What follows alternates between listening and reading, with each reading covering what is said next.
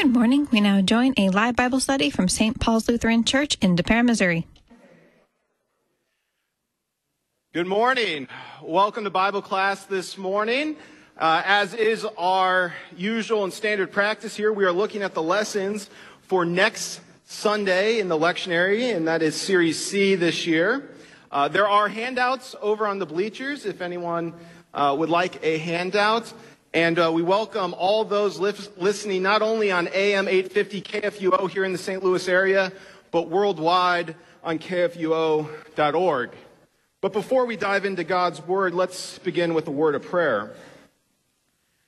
Dear Lord, we come to you thankful for the gifts you have given us. Thankful for the gift of your Son and his sacrifice that paid the price we never could. Thank you for the peace that comes from knowing our Lord and Savior, Jesus Christ, and the faith that you gave us in our baptism. We pray that you would bless all those who are traveling this morning and traveling in the weeks to come over summer, and that you would allow us to serve you in all that we do. In the name of the Father, and the Son, and the Holy Spirit. Amen. If you take a look at your handouts, we are looking at the sixth Sunday of Easter, and the first reading is actually not a reading at all. In place of the psalm, the regular psalm of the day, I wanted us to take a look at something we maybe don't usually take a look at, which is the introit. Now, the introit is traditionally sung to signify the beginning or the entrance, that's literally what it means in Latin, to the service of the word. It was typically sung either responsively by a choir and a congregation, a pastor and a congregation, or even two choirs. And it highlights what will be the theme of the day. And that's specifically why I kind of made a little bit of an audible here today and wanted us to take a look at the introit, which is Psalm 55. Psalm 55 is a psalm of David. And to give it a little bit of context, Psalm 55 is a psalm that David wrote when he was facing a time of great persecution. We don't know the exact moment in his life. The best guesses from scholars are that it was either during the time in which Saul was looking to put him to death, or during the time in which his own son Absalom revolted against him, drove him out of the city of Jerusalem while he was king, and was also looking to put him to death.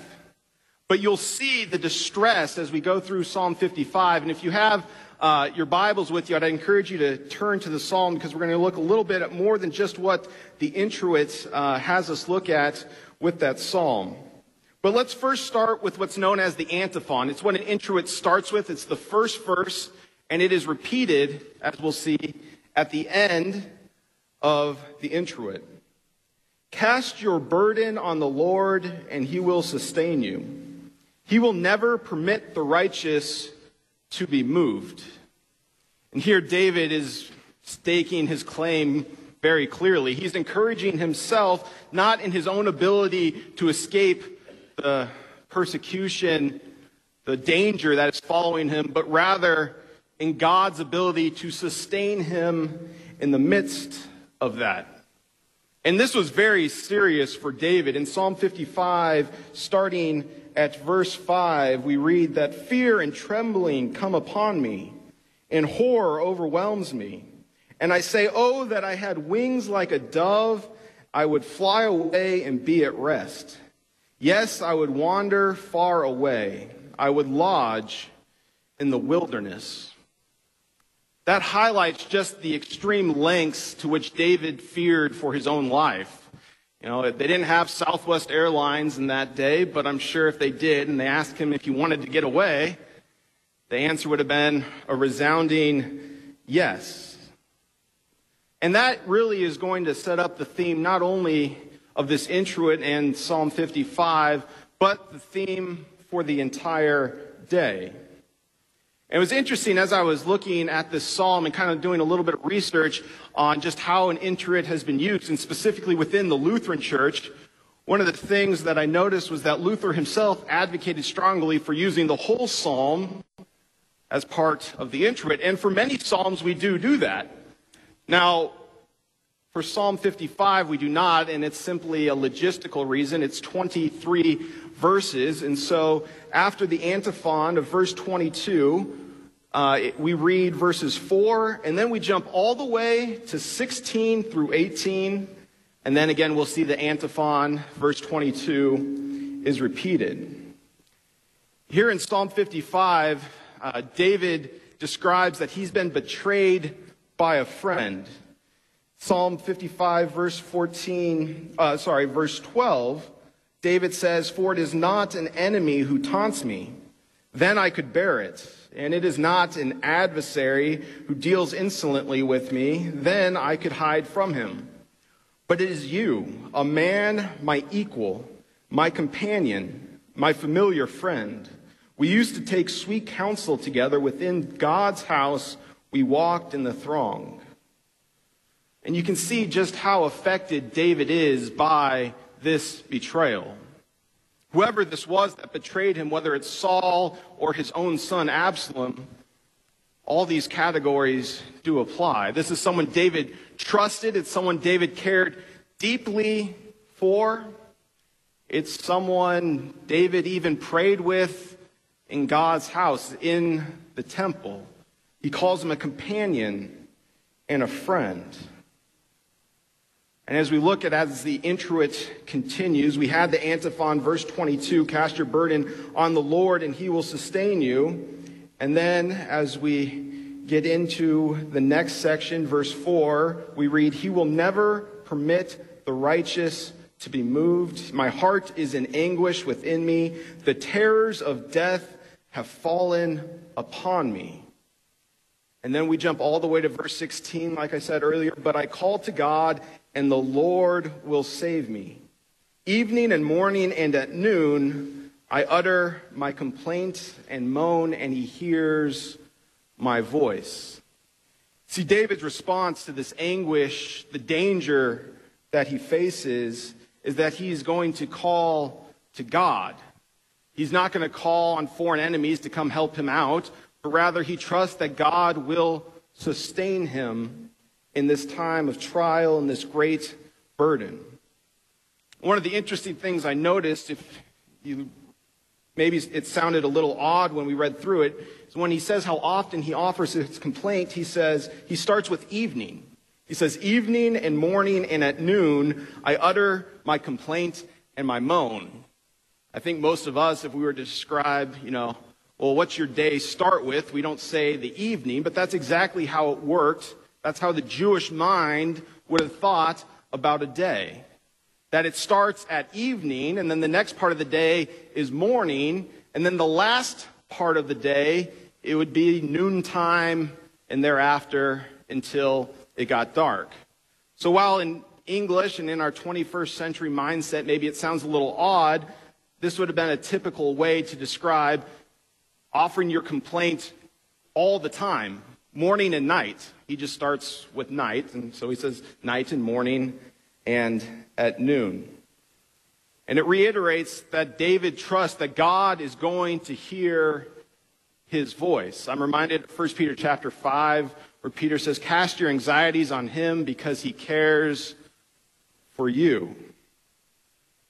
And then we get to verse 18, that he, God, redeems my soul in safety from the battle that I wage, for many are arrayed against me. Here David is admitting there's lots of people who are after him. This is not an isolated individual. Maybe it's one man's motivation, but he's got enough sway, so to speak, that many are going against David, looking to put him to death. And you have to feel for David. I mean, that would have to be quite a heart-wrenching situation to be in, to have a friend or a trusted companion, an ally. We could think of it as a brother or sister here in our church body, our congregation, a brother or sister in Christ that we truly cared about. And when we get angry, we typically don't seek to put someone to death, but that's exactly what was happening here in Psalm 55. And then you'll notice there's a bolded section on your handout, and that's what's called the Gloria Patri. And you probably are familiar with this from any time we read a psalm, or in this case, the introit. And that is, glory be to the Father, and to the Son, and to the Holy Spirit, as it was in the beginning, is now, and will be forever. That statement is not in Psalm 55, but rather it's the congregation's response. It's why we all say it. Oftentimes, even if a psalm is read responsively, both, either the lectern and the pulpit side, here at St. Paul's we sometimes do that, both will say this Gloria Patri. And Gloria Patri is just Latin for glory be to the Father, so you can see how they got that name for it. But it's a statement from the congregation as they're going through this psalm, the introit, entering into the service of the Word, that we believe in the triune God, the Father, Son, and Holy Spirit, and glory ought to be to Him.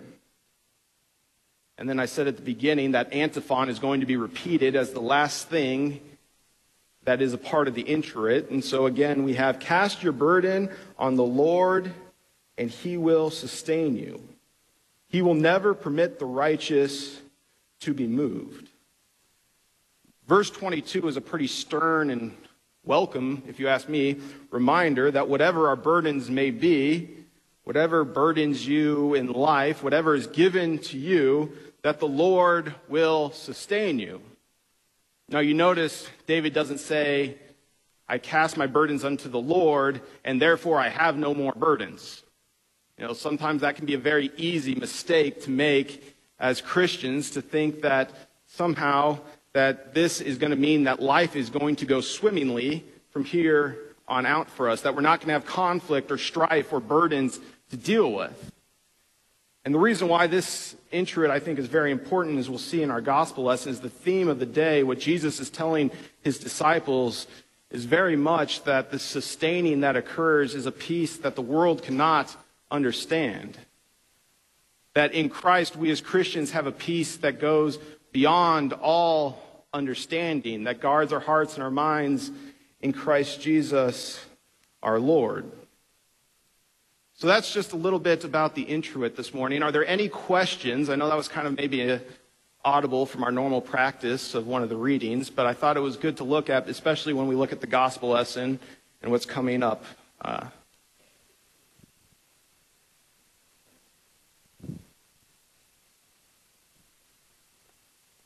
No? All right. Well, let's move on to the gospel reading then. The gospel reading, and this is one of 2 weeks in Easter where you actually have an option for the gospel. When you look at the lectionary, they list two options, and we as a church are going with the first, I guess, of the two options, both weeks, which come from John chapter 16. And for next week, this is going to be one of those weeks where maybe it seems a little odd, our starting point, because it actually cuts a paragraph in half. For those of you who were in church this morning, our gospel lesson ended right where this one begins. And so there's actually not really a clean break.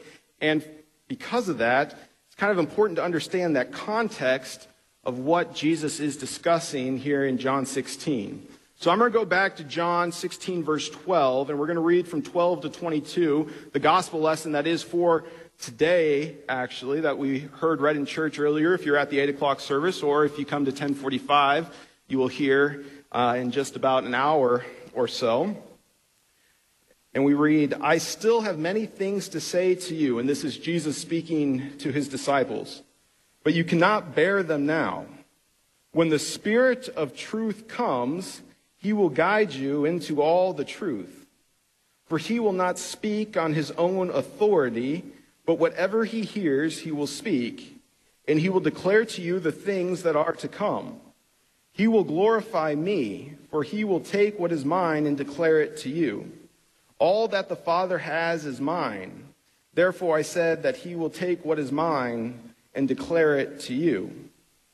A little while, and you will see me no longer. And again, a little while, you will see me. Some of his disciples said to one another, what is this that he says to us? A little while, and you will not see me?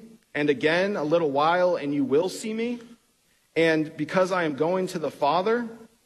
So they were saying, what does he mean by a little while? We do not know what he is talking about. Jesus knew that they wanted to ask him, so he said to them, is this what you are asking yourselves? What I meant by saying a little while and you will not see me?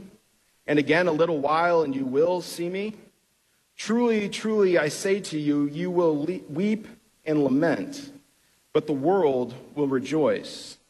You will be sorrowful, but your sorrow will turn into joy. When a woman is giving birth, she has sorrow because her hour has come. But when she has delivered the baby, she no longer remembers the anguish for joy that a human being has been born into the world. So also you have sorrow now, but I will see you again. For your hearts will rejoice, and no one will take your joy from you. As we read that, and if you had your bulletins or have your Bibles out and are looking at it, what do you notice about those last, 3 verses there, 20, 21, and 22?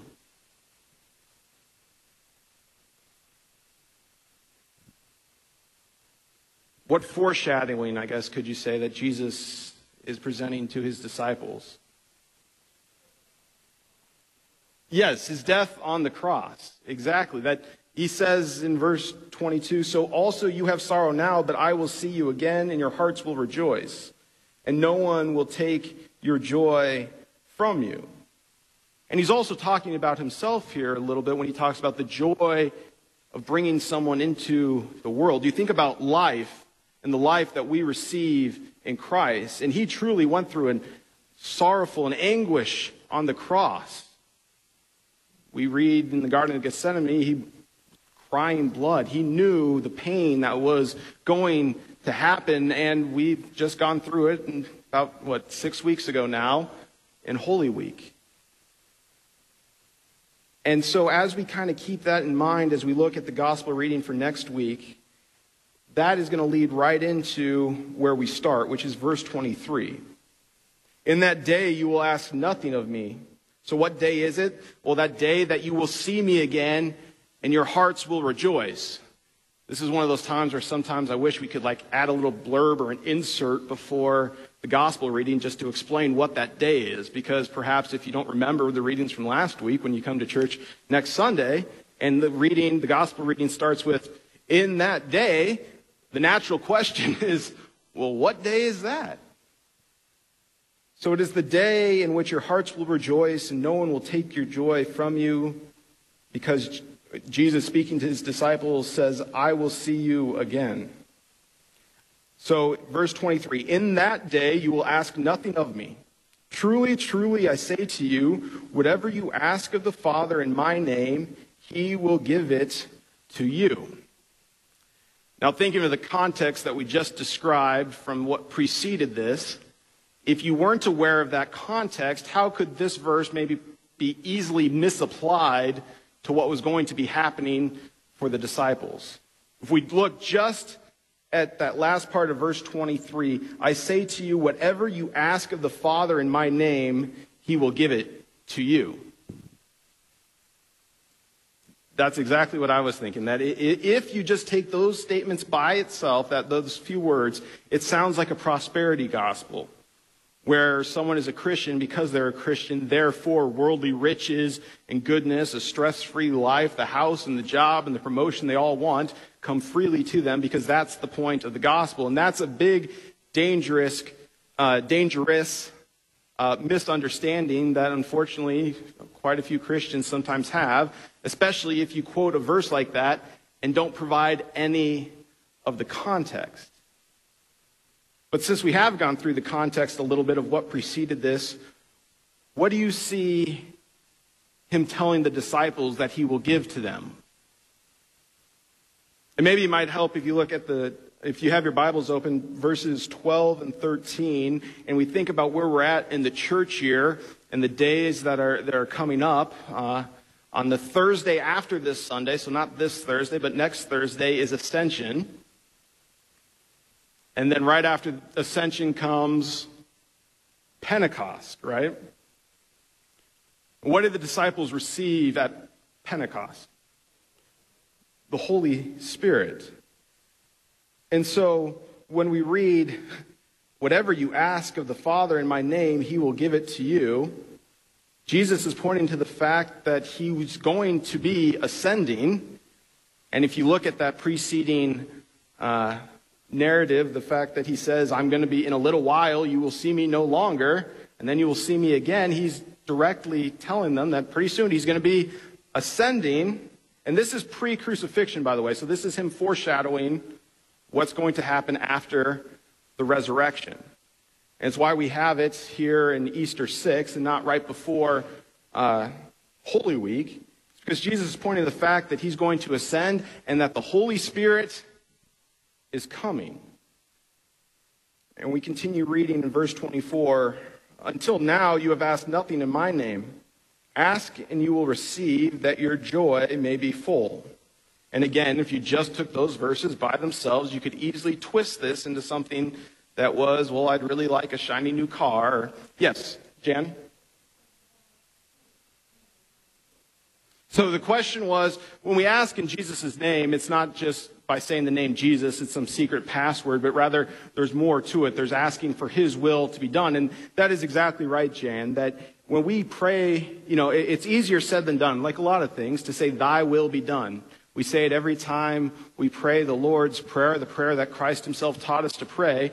But when you think about it, to actually give it up to God and say, thy will be done, can sometimes be a very hard thing for us to do.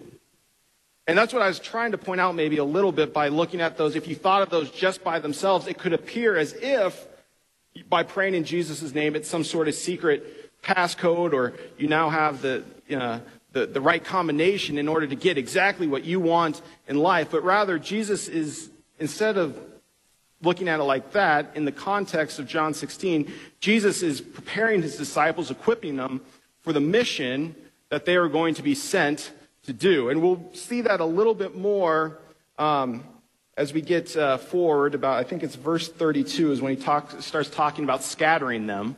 But you're exactly right, Jan, that there is more to it than just this combination, but rather trusting not only in God and his will in your life, but truly believing that his will be done. And I think it's one of those things where so often as Christians, you think about the Lord's Prayer, when we pray, thy will be done, that's one of, probably if you ask most children, where does the phrase, thy will be done, come from? They could tell you, the Lord's Prayer. And yet, when we think about what that entails and how many times we've said it, and yet how many times we've probably not actually thought it, if we'd really got down to the nitty-gritty, we'd prefer for our will to be done because we want our will to be what we want. And hopefully God's will lines up with my will, because then we'll be right in this, simpatico. And we all know things don't exactly work that way, and for good reason. We are sinful people, and quite frankly, a lot of our wills, even the most humble of us, a lot of times what we will for is a very selfish situation, or I guess a selfish outlook on what we ought to receive. So let's go down to verse 25, and now we actually do start kind of a new section. And before we begin, I guess I should ask, are there any more questions on what we've covered in those first two verses thus far? Jan, did that answer your question? Correct. Yes. Here it's a great example of how the Father, the Son, and the Holy Spirit work as a triune God. That they work together, and that it's really a strong statement that Jesus is making that, get ready, it's coming, and here's what's going to happen. Verse 12, we read, the Holy Spirit is coming to you, and that in the Spirit we are led to understand God's will. And again, sometimes even as earnestly as we like to try and understand God's will, there are times we don't understand what maybe is going on around us. But you're exactly right, that when he says, until now you've asked nothing in my name, ask and you will receive, that your joy may be full. And even before that, in verse 23, I say to you, whatever you ask of the Father in my name, he will give it to you. This is directly foreshadowing of the coming of the Holy Spirit to the disciples in Pentecost. All right, any other questions before we move on? All right, verse 25. I have said these things to you in figures of speech. The hour is coming when I will no longer speak to you in figures of speech, but will tell you plainly about the Father. Now, if you think about it, well, where did he get these figures of speech? Why is this such a pertinent conversation? Again, this is where context, going back to what the reading is for today, earlier in chapter 16, is important because the disciples were saying to one another, what is this that he says to us? A little while you will not see me, and again, a little while you will see me. And so they were saying, what does he mean by a little while? We do not know what he is talking about. So when Jesus said, I have said these things to you in figures of speech, he's directly referring to the conversation the disciples were just having amongst themselves. But then there's also a second, a twofold, I guess you could say, point to this response. When else did Jesus routinely use figures of speech? Yes, in parables, in his teaching, often to the disciples, but then also to the Jews and the Gentiles, he would use parables. And so we continue that in verse 25, that the hour is coming when I will no longer speak to you in figures of speech, but will tell you plainly about the Father. Here Jesus is saying there's a specific time that is coming, a time of plain language, a time that the Spirit is going to come to you. And so when we read in verse 25, the hour is coming, Jesus is saying, if you look right at verse 26, in that day, those things are synonymous. This day, this hour, this is a specific point in time. And here, Jesus is even echoing a little bit as we read into 26. In that day you will ask in my name, and I do not say to you that I will ask the Father on your behalf, for the Father himself loves you, because you have loved me and have believed that I come from the Father. It's kind of interesting when you think about that statement and where else that might sound familiar. I first thought of John 14, where Jesus says, I am the way, the truth, and the light, and no one comes to the Father except through me. See, Jesus has been telling the disciples about the Father, that the Father himself loves them, and now because the disciples love Jesus, because we as Christians have faith in what Jesus has done, and we'll see in a little bit the disciples give an expression of faith in what he was going to do, though they don't know it just yet,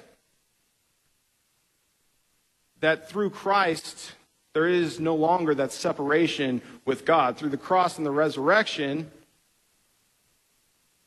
we have access to the Father that through our sin we should have no right to possess. So let's continue into verse 27. For the Father himself loves you because you have loved me and have believed that I came from God. I came from the Father and have come into the world. And now I am leaving the world and going to the Father. Here you almost get Jesus explaining his mission in a couple verses. You know, the famous... famous, it is famous. But what's the most well-known Bible verse if you were probably to ask someone on the street? John 3:16, right? For God so loved the world that he sent his only begotten Son. If we read verses 27 and 28, think about how that relates back to John 3:16. For the Father himself loves you because you have loved me and have believed that I came from God. I came from the Father and have come into the world, and now I am leaving the world and going to the Father. Jesus is preparing his disciples for the fact that he is going to depart from them, but also for the fact that that separation from God, the separation in their sin, that debt that they have is going to be paid on the cross. Now, if we get to verse 29, we have what I sometimes call the ironic response of the disciples, because they don't understand he's talking about a crucifixion coming up in just a few days' time, and depending on how you chronologically take this, even perhaps later that evening. In John 16 is this conversation between Jesus and the disciples. John 17 is what is known as the priestly prayer, and we're actually going to look at that just a little bit when we finish with the gospel reading for today. And then John 18 is when Jesus is betrayed and arrested in the garden.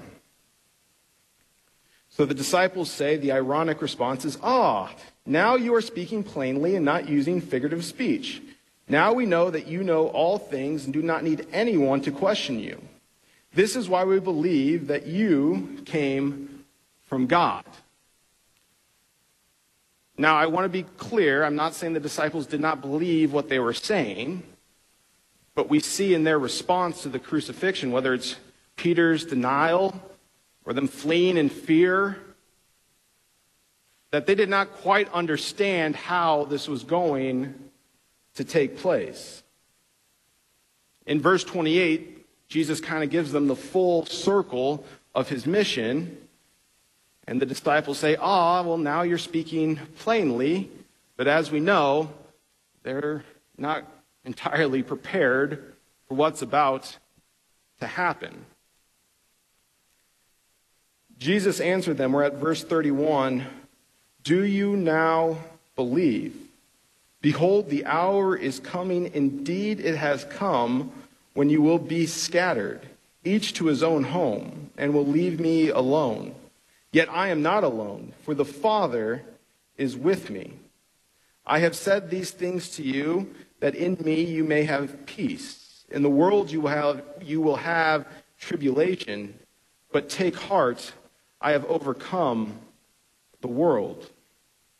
Now, I am going to step back for just a moment and look a little bit at verse 29 there, where the disciples say, now you're speaking plainly and not using figurative speech, and call you back to verses 16 and 18 of chapter 16 there. A little while you will see me no longer, just what we've been talking about. And I want to know from you guys, do you see a gigantic difference? This was something that struck me, and I couldn't really find too many commentators necessarily talking about it, but do you see a gigantic difference in how Jesus talks in verses 16 through 18 and how he talks in verses 25 through 28?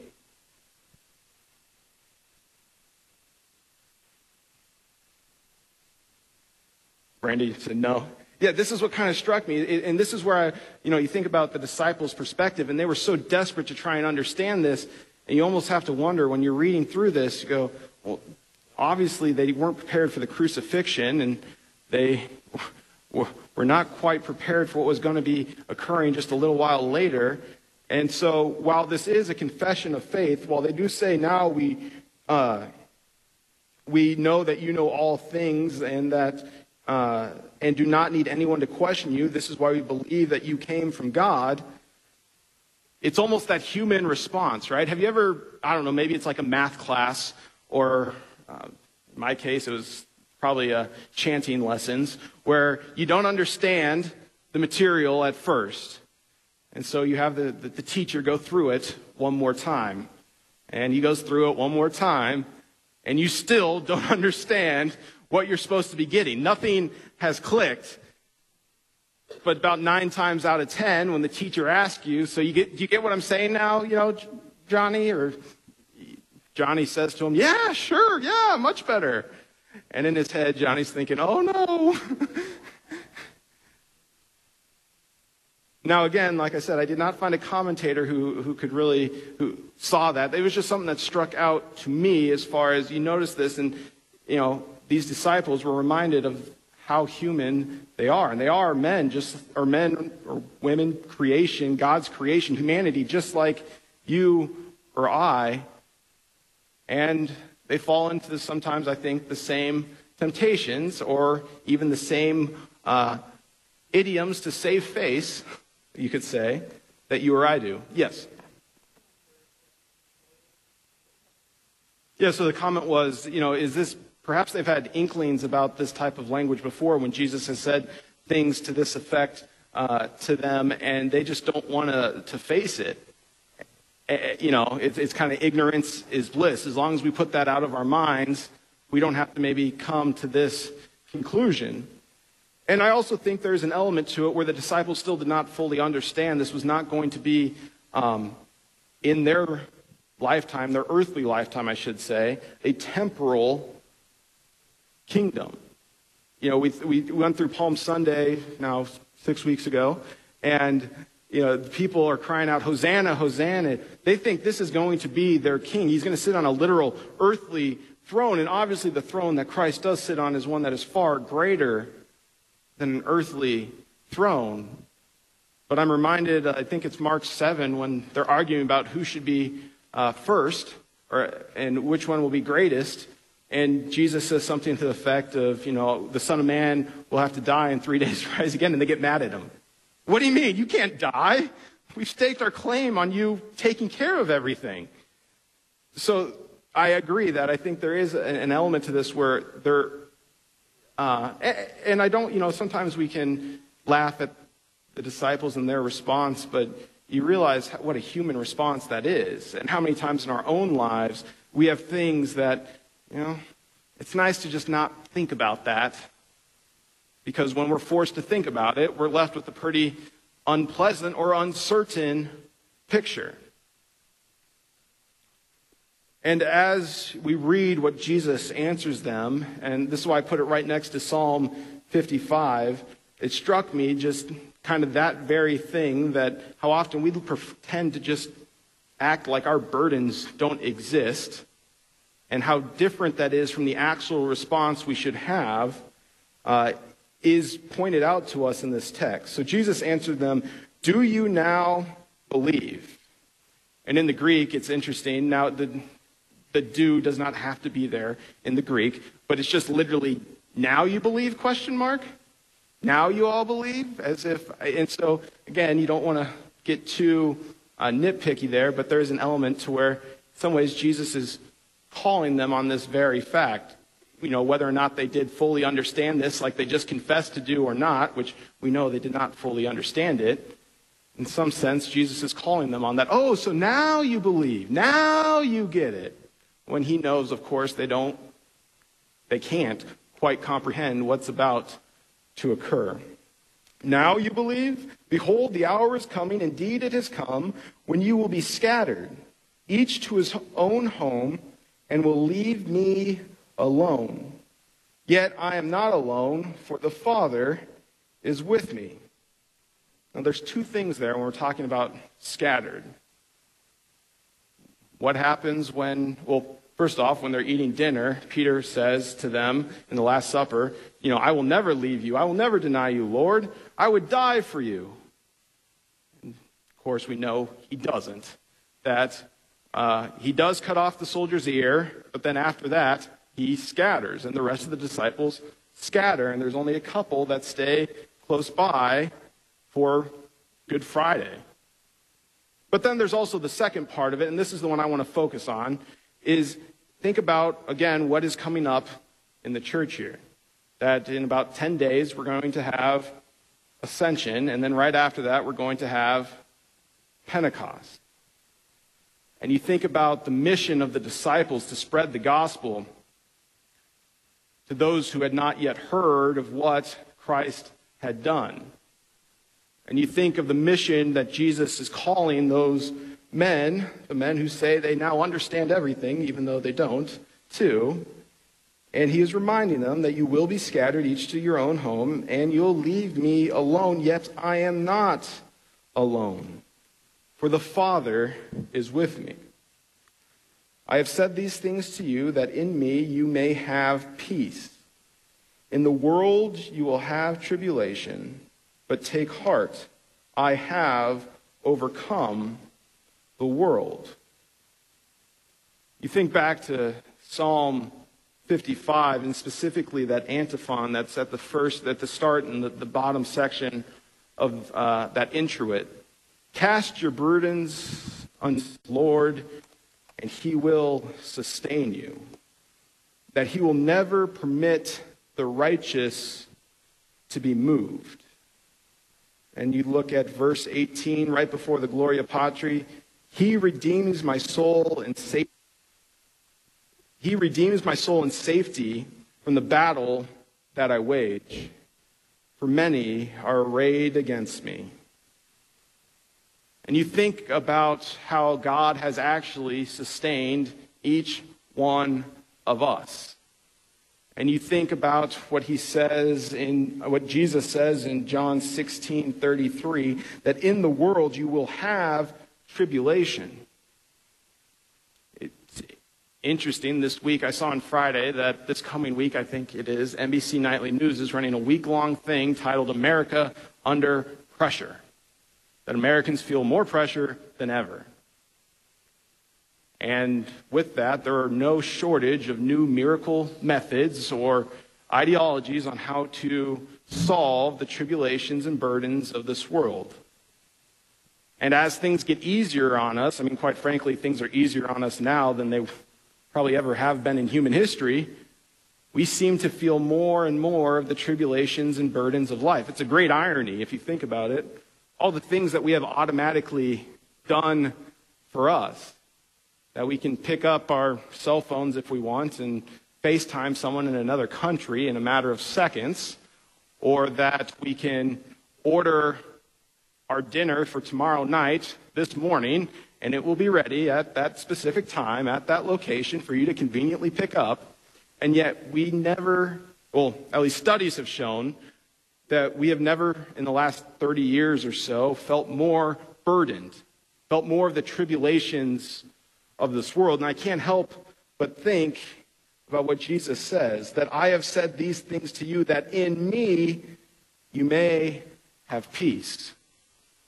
And as people more and more look not to Jesus, but look to the outside world, look to their earthly comforts, they keep finding less and less peace. Even though things should be easier and easier, they're saying, well, no, this is more burdensome. This is harder and harder.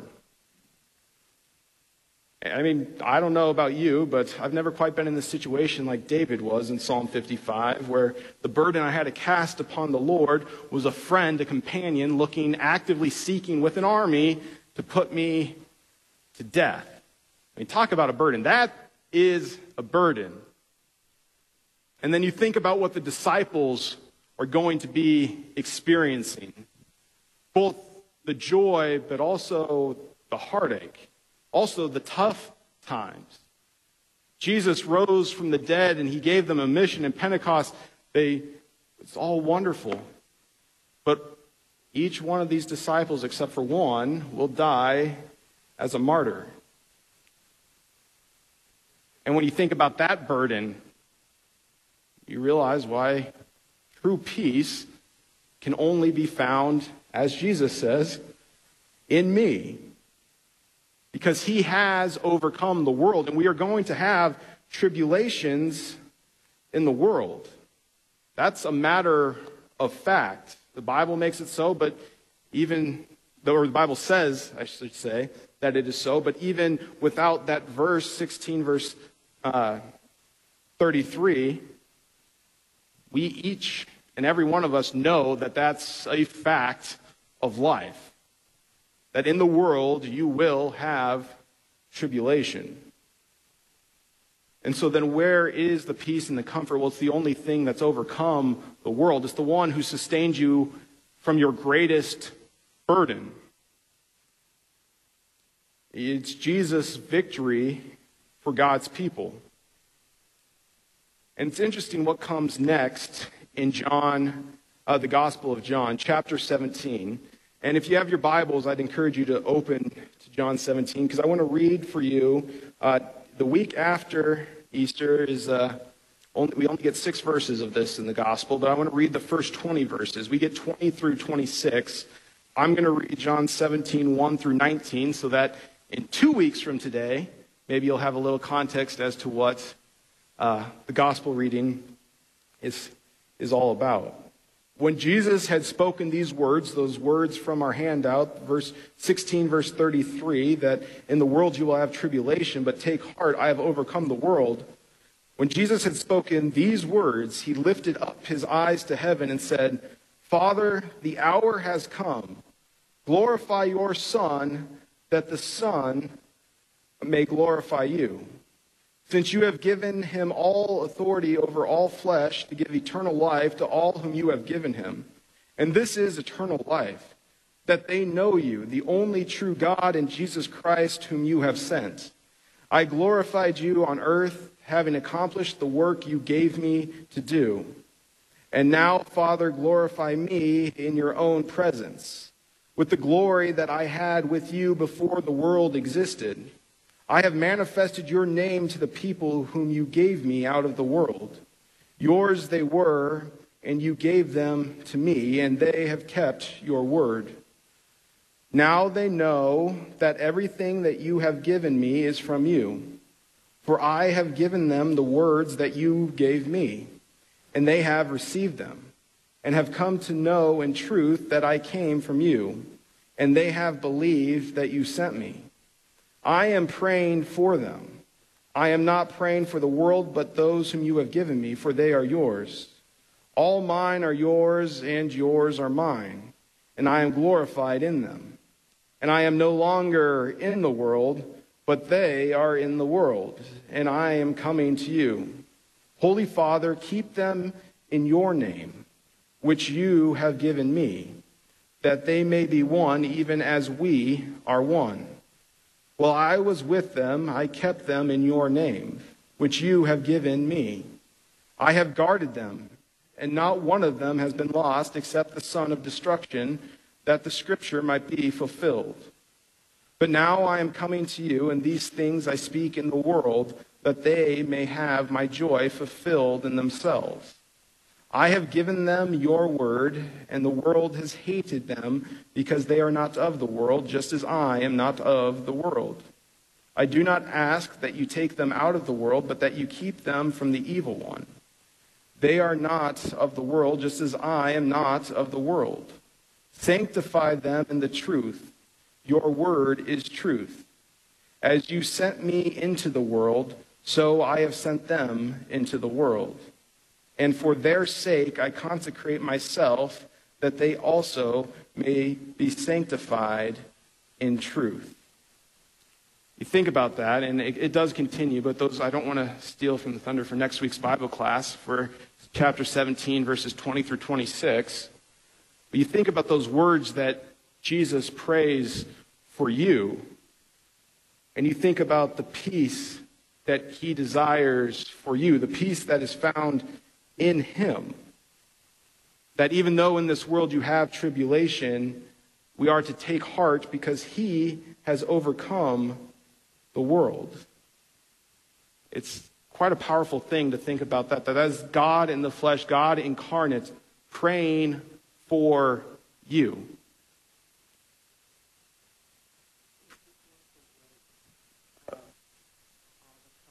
Oh, and that he feels the weight of the burden. Yeah, exactly. Well, the burden. So the burden, the true burden that he's going to bear on that cross. He knows what is coming. So the comment was made that you can see in chapter 17 there that he feels the full weight of the burden that he is going to bear on the cross. Oh, yes, and that he does, and he cares for each one of you. He cares for the whole world. I don't want to keep going back to John 3:16, but it is a great reminder that God so loved the world that he gave his one and only Son. And here is that one and only Son praying for the world, praying for the people in the world. So I'm going to open it up for questions now. I know that went a long time between, that took a little bit to get through, but hopefully you found it to be a worthwhile exercise. And I enjoy going through that just to give a little context both before and after our pericope for next Sunday, because when you look at it in context, it does the fuller picture, kind of the widescreen view. I have a professor at the seminary that loves to say that by looking at it in the original language and in the context, you get the widescreen view of what's going on. So I'll open it up for any questions. Yes?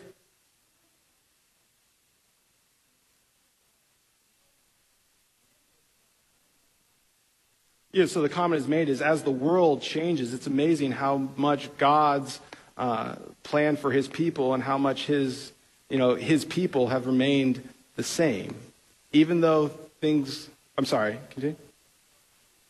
It is. And you think back to those words of David we started with, and again, not to harp on this too much, but, think about where we go with our burdens, and that word cast, is literally to throw. You think I'm not a very good fisherman. I've only gone a couple times and hardly ever caught anything. But you think about throwing, casting your burdens onto God, throwing it onto him, and that he will sustain you. That it's not about your goodness, but rather God's goodness that we get this great source of comfort. All right, any other questions or comments? Nope. All right, well, why don't we end here with the word of prayer. We got about 3 minutes left, but I don't want to... That's just too little time to get into a full reading. So let's end with the word of prayer this morning. Dear Lord, we come to you as the ones whom your Son died for to redeem, casting our burdens unto you, whatever those burdens may be. We know that there will be tribulation in this world, but the comfort that comes from knowing that in Christ there is true peace, a peace which transcends all understanding. Now may you guard and keep our minds in that true peace of Christ which transcends all understanding, and in Jesus Christ, your Son, our Lord. In your name we pray. Amen.